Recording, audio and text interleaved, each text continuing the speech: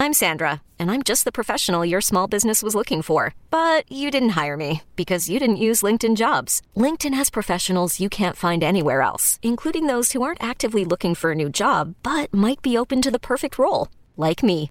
In a given month, over 70% of LinkedIn users don't visit other leading job sites. So if you're not looking on LinkedIn, you'll miss out on great candidates like Sandra. Start hiring professionals like a professional. Post your free job on linkedin.com/recommend today. At Alma, we know the connection between you and your therapist matters. But if you're already feeling stressed and burnt out, the idea of trying to find a therapist you really connect with can be overwhelming. That's why Alma's focused on helping you find the right therapist for you. When you browse their online directory, you can filter by the qualities that are most important to you. Then book free 15-minute consultations with any therapist you're interested in seeing. And because 95% of therapists at Alma accept insurance, you can find care that's affordable too. You want to talk to someone, but not just anyone. Alma is there to help you find the right fit. Visit helloalma.com/therapy30 to schedule a free consultation today. That's helloalma.com/therapy30. Hey folks, this is Kevin. We have a very special episode of Risk for you today, but before that, I have to let you know that Risk is brought to you in part by Squarespace, the all-in-one website platform. Squarespace sites look beautiful, professionally designed, regardless of your skill level, with no coding required. You can start your free trial site today with no credit card required at squarespace.com. You use the offer code RISK, that's RISK, to get 10% off your first purchase. Squarespace. Build it beautiful. Risk is also brought to you this week by Casper at Casper.com, where you get $50 toward any mattress purchase by visiting Casper.com/risk and using the promo code RISK. These Casper mattresses are obsessively engineered at a shockingly reasonable price. They've got just the right sink, just the right bounce. They use two technologies to get these Casper mattresses just right: latex foam and memory foam, coming together for just the perfect fit. This is a risk-free trial with a return policy. You can try sleeping on a Casper mattress for 100 days with free delivery and painless returns. They're made in America. This is $500 for a twin-sized mattress and $950 for a king-size mattress. You go to the store, you'd be paying $1,500 for that kind of a mattress. And right now you get $50 toward any mattress purchase by visiting Casper.com/risk and using the promo code RISK. Now here's the show.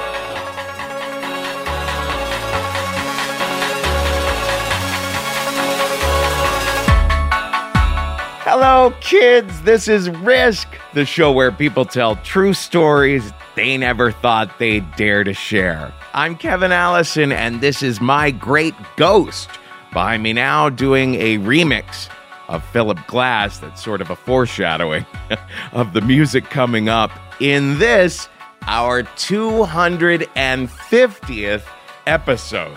It is such a miracle and such a blessing that we have lasted for 250 episodes. And so today we're celebrating with an episode that we are so very proud of. Let me tell you what the past few days have been like.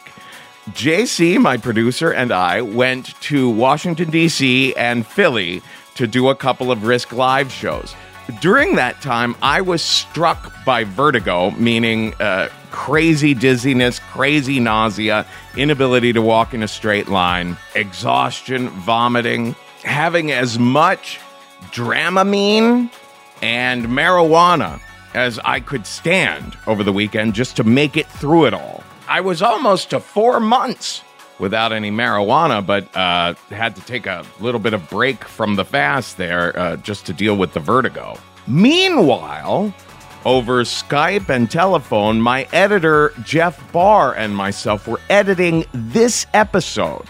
So whenever I wasn't vomiting or napping or preparing a storyteller for one of the live shows, I was delving deep into this extremely emotional story.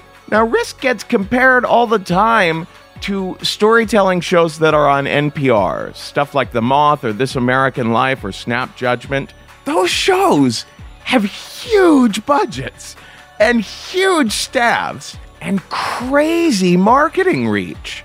It's important for you to remember that when you listen to Risk, you're listening to a show that is made by a few people who are working for barely any money and with barely any money and just consistently putting out a show that gets so much less attention than the big corporate ones.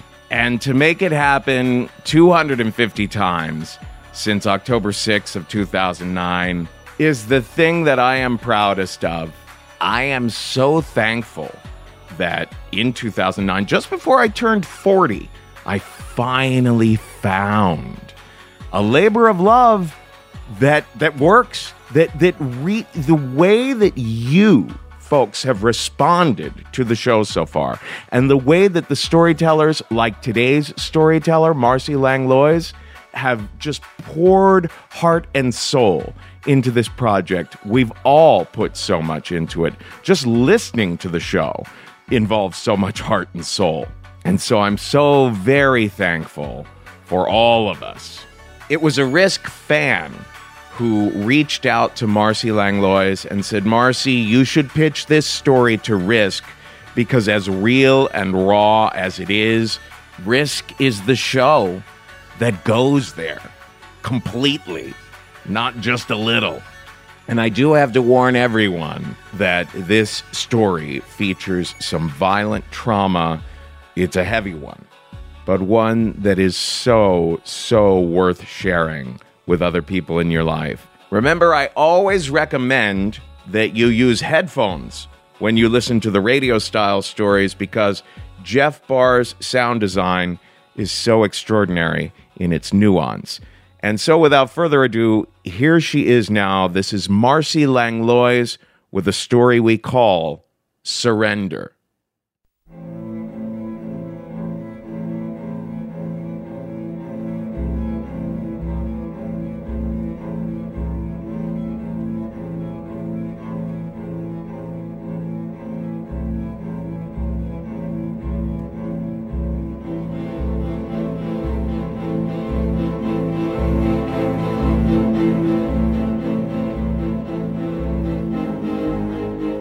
I grew up in a trailer, and at times we had no running water. We didn't have money for anything, really, just the bare necessities, and sometimes not even those. My mom was only 19 when I was born, and my father was 25 and had a very significant drinking problem. You know, in addition to all of that, I was born the way I was born, with this cleft lip and palate and all these medical needs due to the complications that come along with a cleft lip and palate. My mom fed me with an eyedropper because I didn't have the ability to suck. My mom had to feed me about every 20 to 30 minutes. I think back about that and what that must have been like to be my mom.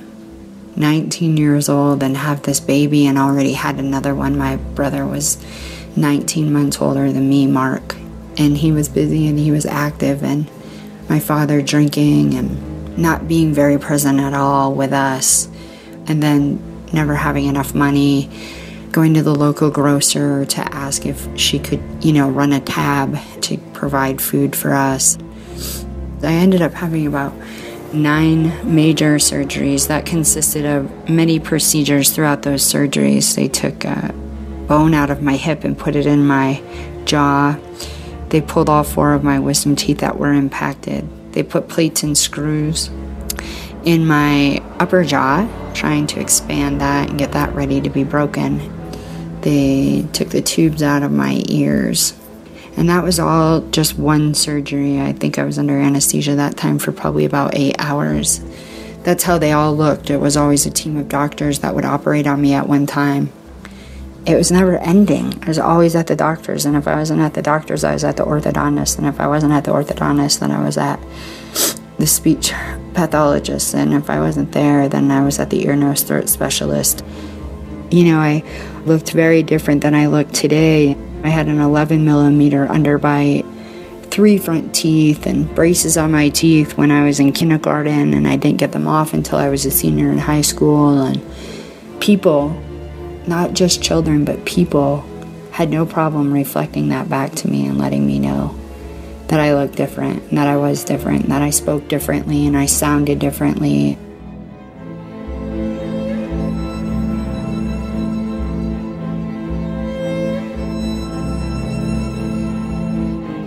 Going to school and being around these children, picking on me and making fun of me, I always felt less than and not good enough.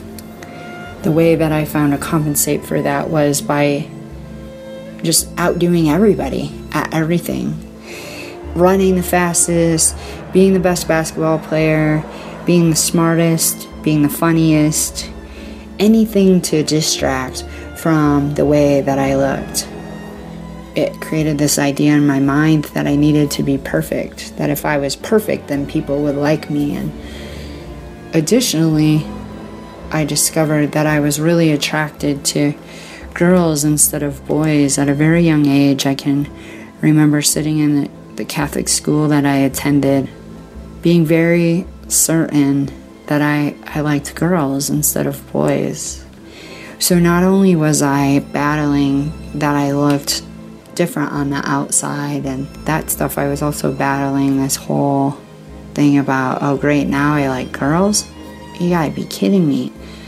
This intense self-hatred was very present. I hated the way I looked. I rarely looked at myself in the mirror, if ever. I hated that I was attracted to girls. I hated that my dad was an alcoholic. I hated that we were poor. I hated all of it.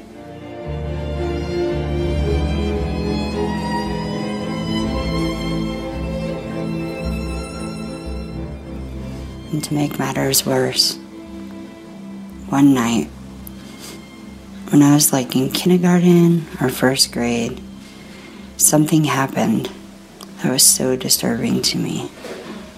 It remained blocked in my memory for decades. I was only 6 or 7, and then that particular night, my parents were trying out a new babysitter, a man. My parents went out for the night, and I remember it all so well now. I woke up, and my yellow-footed pajamas were unzipped. I was on my back, and my panties were pulled to the side, and the light was on in my bedroom. But that guy wasn't in my bedroom, he was in the bathroom. And I could hear him because it was just on the other side of the wall. I don't know what he was doing in the bathroom, but I heard water running. And then I heard the light click off in the bathroom. So I closed my eyes, and I lied there. And I pretended I was asleep because I didn't know what else to do. And he fondled me some. And then he zipped up my pajamas. And he walked out of my bedroom. And he turned the light off as he left. I never told anyone about that.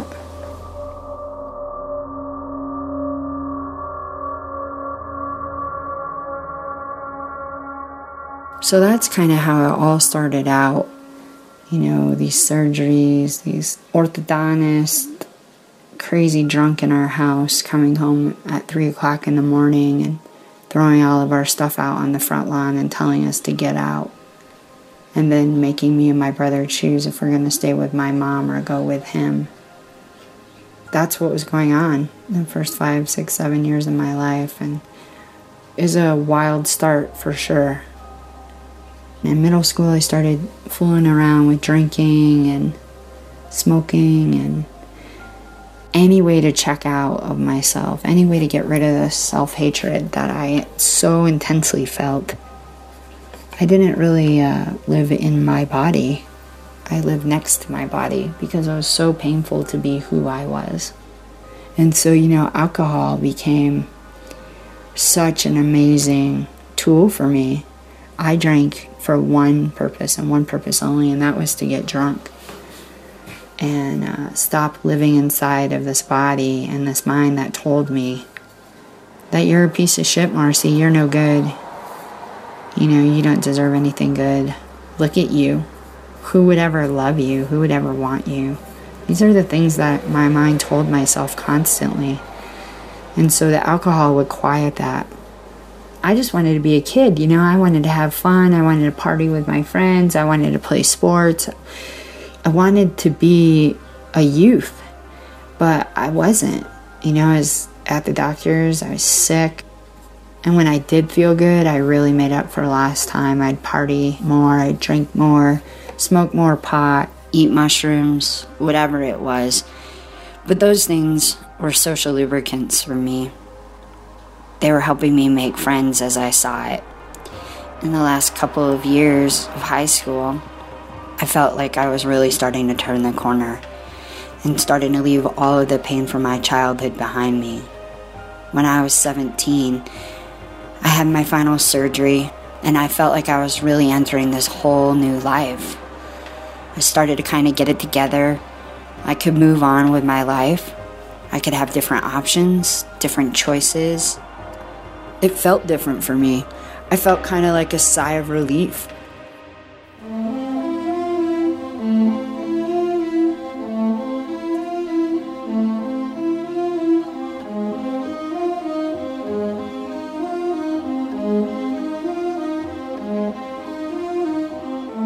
It was January 31st, 1994, and it was a really cold day in Vermont.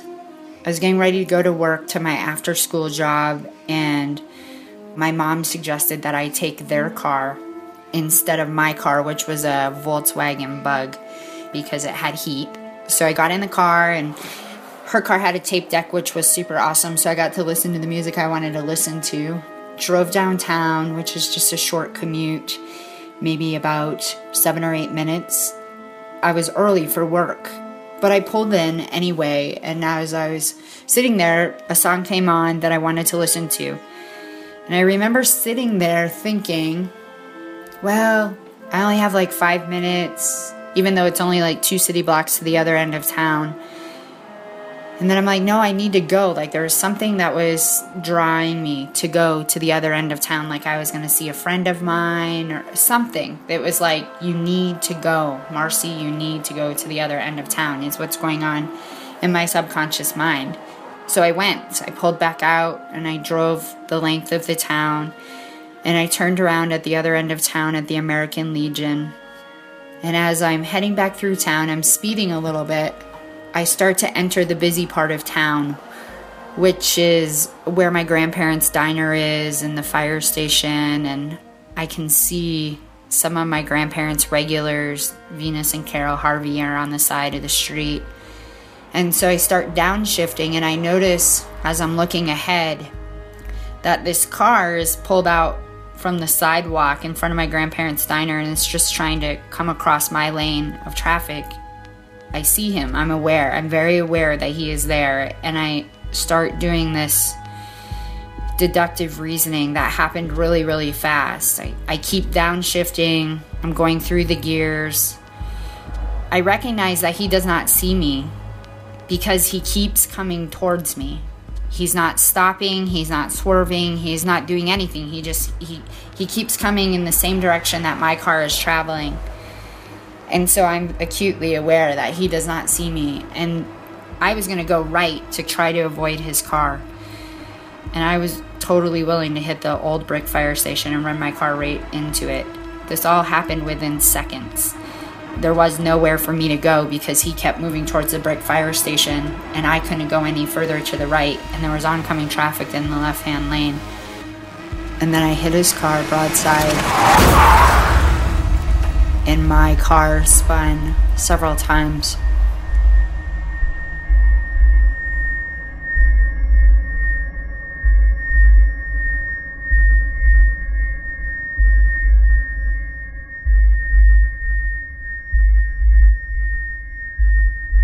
And as I'm walking over to the car, I'm just screaming. My whole body feels like an electrical wire is on. I can't tell if this is a dream or if this is actually real. I walk over to their car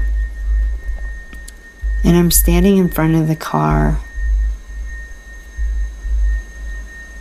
and it's awful. There's smoke coming out of the hood. There's smashed glass everywhere. There's blood everywhere. You can smell the rubber from the tires trying to stop. And the whole time, all I'm doing is standing in front of the driver's side door, screaming, looking inside and saying, what has happened? What is this? This has to be a dream. This can't be real. I don't know if I was saying them out loud or in my head. I have no idea. And I'm just standing there surveying the damage that was done. The driver is an old man. He was okay. He had some cuts and bruises and basically in shock. The woman that was sitting in the front seat, her neck was bent over to the side. Her head was on her shoulder. I had no idea if she was okay, but it did not appear that she was coherent. And then I looked in the back seat, and it just got worse. The two women in the back seat, their top half of their bodies had slid toward one another, and so they were like resting shoulder to shoulder. And the woman that was sitting behind the driver's seat, her head was resting on that woman's shoulder, and her eyes were open. And I felt as though she was looking at me and saying, "What have you done to us?" And that has haunted me almost every single day since that day. I just, it was so overwhelming. My aunt and uncle came out from the restaurant, my grandparents' restaurant, and they were trying to get me to go inside. I just was crazy, hysterical, maniacal, overwhelming. Could not, for the life of me, calm myself down. Could not bring myself back into my body, into reality. I wanted to know if these people were okay. And no one could tell me. And so they brought me through the restaurant, screaming at the top of my lungs, making this huge scene. It was right at dinner time, so there was lots of people in there. I couldn't stop talking long enough to listen because I just was so outside of my own mind.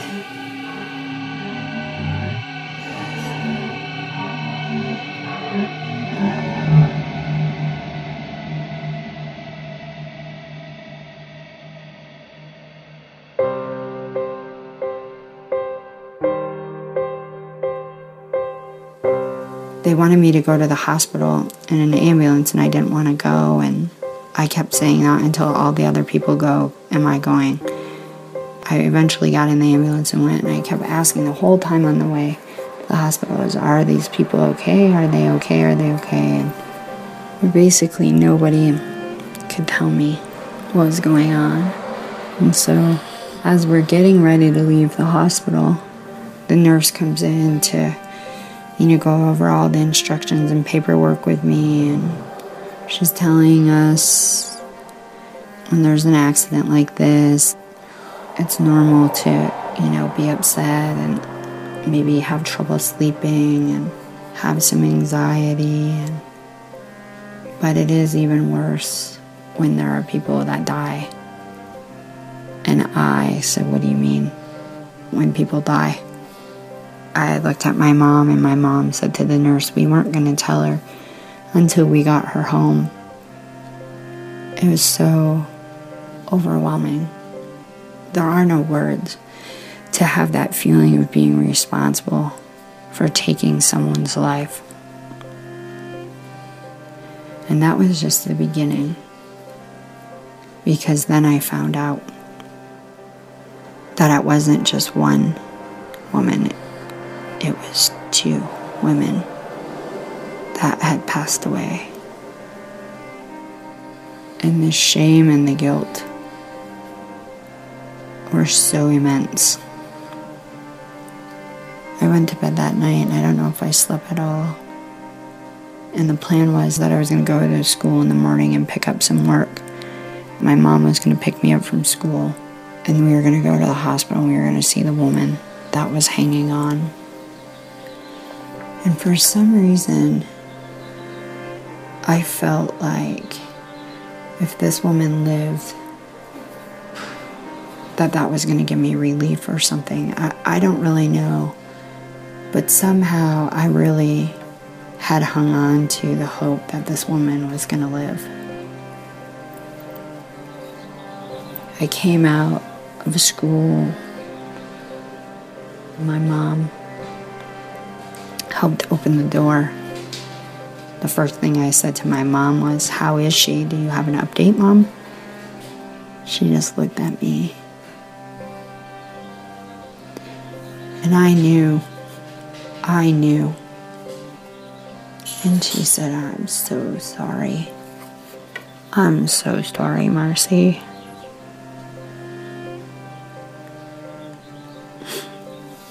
And that was the end of me. And I was so distraught. And I was so angry. I was so angry at myself, at this God that they had taught me to believe in, at the other guy that had pulled out in front of me. I was so angry that these 3 people had died and that I killed them.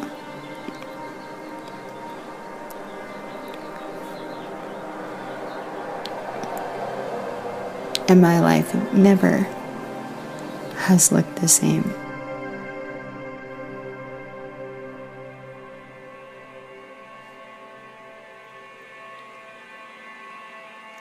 So I found out where one of the women was buried, and I would sit at this woman's headstone,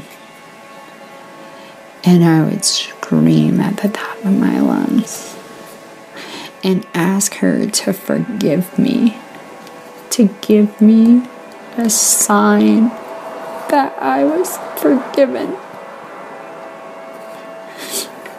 that I deserved to be alive.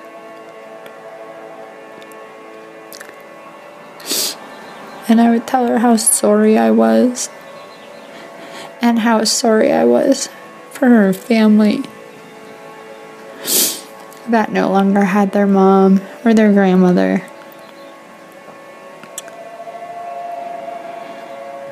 I would go there almost every day And I would sit at that gravestone for hours. It was time to go to college. And I didn't want to go because all I wanted to do was die. I wanted to die every day. I hated myself so much. I already hated myself before this accident happened. So now imagine piling on the responsibility of killing 3 people. So all I did was drink and drug daily. I mean, whatever I could get in my body, I would. I was trying to kill myself without pulling the trigger. But I went for 6 weeks and I never attended one single class, and called my mom and said, "Mom, if you don't come and get me, I'm going to kill myself. Like, I can't be here. Like, literally, I cannot be here. I can't function." My mom said she would come and get me only if I would leave Vermont. That I had to do something different with my life, because that if I stayed there, I would never make it. And she was right. The town I lived in, I'd have to drive by the scene of the accident to go anywhere. So I agreed. I got a couple of jobs and then left and continued that road of addiction all around the country, trying to outrun myself, really hoping that I'd be somebody different when I got somewhere new, and hoping that I would leave the past in the past. But it was 4 years of a lawsuit and trial because of the deaths, and I was going to leave Florida and move to Alaska. And on my way to Alaska, I stopped in Colorado, and when I got here, I had a friend, and her name was Tracy, and we had been friends for several years, and there was always this connection between us. And she had a little girl named Brianna. We moved in together, and she had a daughter. And so I had to make some choices. I couldn't stop drinking no matter what. I drank all day, every day. I'd go to work and leave work and go do shots at the bar and go back to work. And I could not stop drinking. I could not. I would tell myself in the morning, I'm not going to drink today no matter what happens. And I'd be drunk by noon. And I had picked Brianna up from school one day, and she was talking about her day. And I had been drinking already, of course, because that was like 3 o'clock in the afternoon. And I'm driving, and I'm actually going back to the bar with her. I realize, Marcy, you are not listening to her at all. I don't even think you care what she's saying. And then the next thought comes in. This is exactly what your dad did to you. This right here. I swore I'd never be like my dad. I swore if I ever had kids that I would show up in their life and participate and not be drunk. And here I was doing this to Brianna. So I decided to attend my first 12-step meeting on that day, and thank God I haven't had to have a drink since that day. And what ended up occurring from there was just a lot of work on my part. You know, for the first 5 years, I just stayed sober and went to a lot of meetings and didn't drink. But then my body physically started manifesting all of this stuff, and I got really sick, and I had a sinus infection for years. Started having heart palpitations, and I had psoriasis all over my legs and my arms, and had like probably 7, 8, 9 anxiety attacks a day. I stopped sleeping, and the list was endless, and it was seemingly all unrelated, and the Western doctors couldn't figure it out. So I finally went to a naturopathic doctor, and she just told me, you know, you have to address the trauma that you've gone through in your life, and unless you do that, this physical stuff is just going to get worse.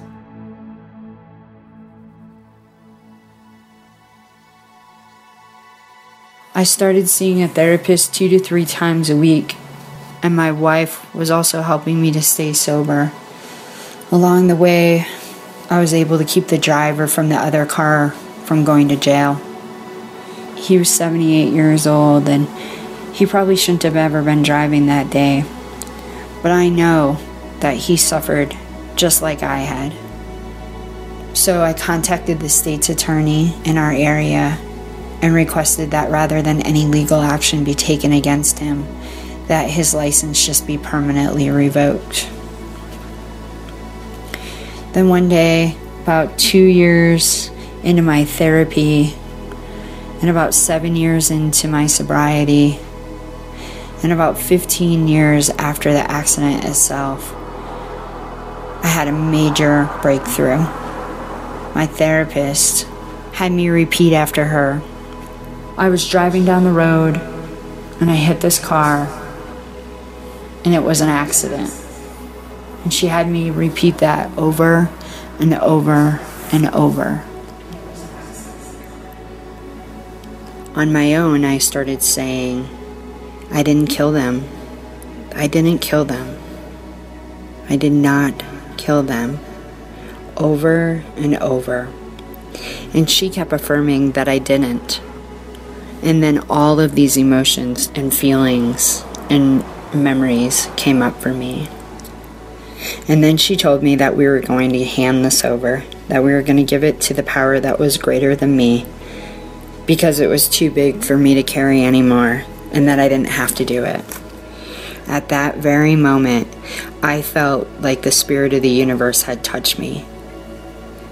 And I cried like I'd never cried before. It was so unbelievably powerful and so freeing. I don't know that I've ever been so vulnerable as I was in that moment. That I was so willing to let it go, to give it up, to know somewhere deep inside of me that I didn't deserve to carry it anymore was so profound and powerful. That was the moment that the healing began. It opened my heart. And who it opened my heart for was me. Was me. Which is so powerful.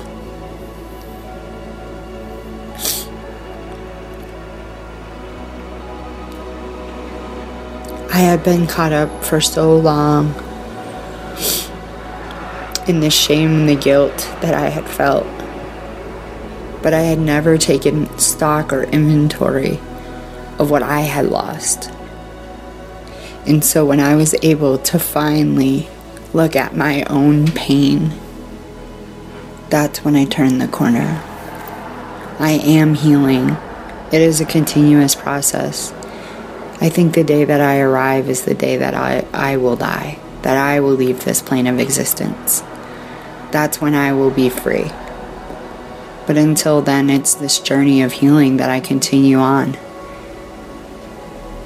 But it's one of the most impactful, profound days of my life, was that day.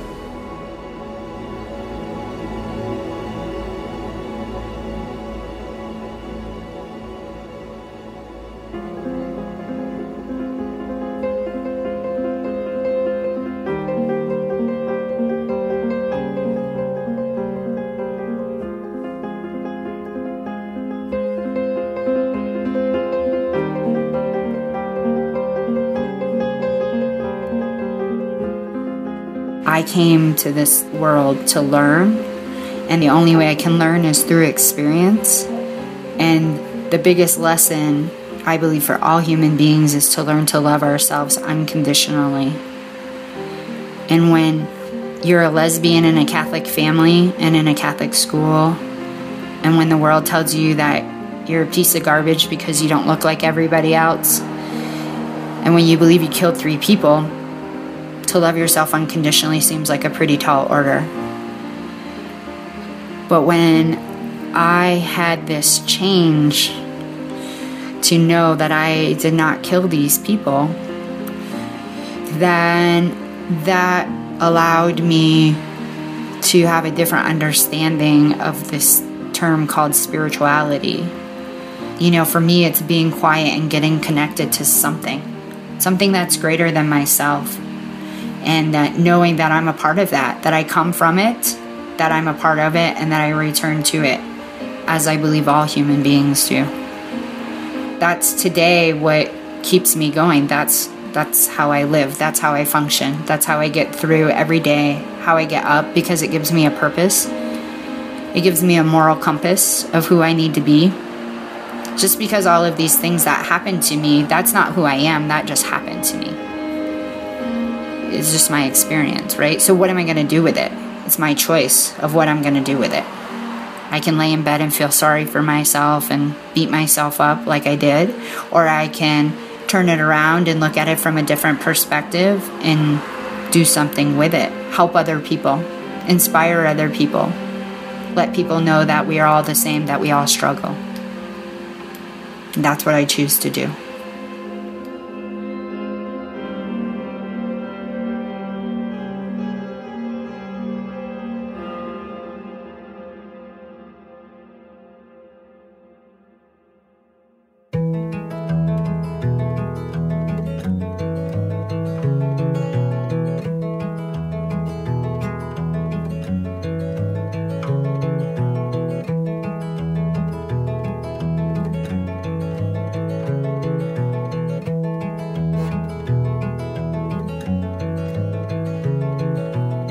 She says, wake up, it's no use pretending.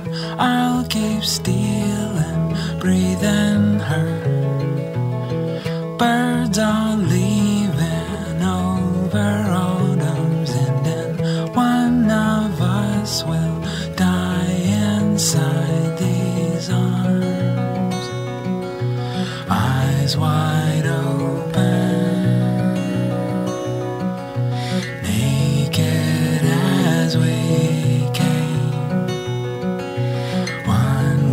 Spread our ashes round the yard.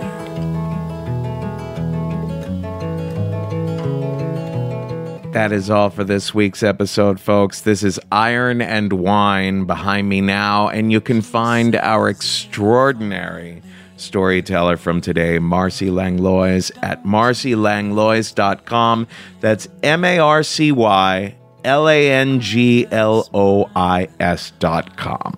Folks, we have a bunch of big tour dates coming. I'm going to get to the doctor before then and see if we can avoid any more vertigo. We've got Portland shows, Seattle shows, Toronto, Denver, and Milwaukee coming up, and we need pitches for all those shows. Portland is September 22nd and 23rd. The themes are Bewildered and Furious. Seattle is September 24th and 25th. Again, the themes are Bewildered and Furious. Toronto is October 9th. The theme is Goddamn. Denver is October 14th. The theme is Help. And Milwaukee is on November 14th. The theme that night is Fuck This. You can always find information on getting tickets to Risk Live shows at risk-show.com/tour. And you can pitch us your stories at risk-show.com/submissions. If you love what we do here on Risk, and you realize how really no one else does it quite like we do, remember, we rely very heavily on listener support. We are a part of the Maximum Fun network of podcasts, and you can donate by going to MaximumFun.org/donate and become a member or make a one-time contribution. Just be sure to earmark it for Risk. Folks, today's the day. Take a risk.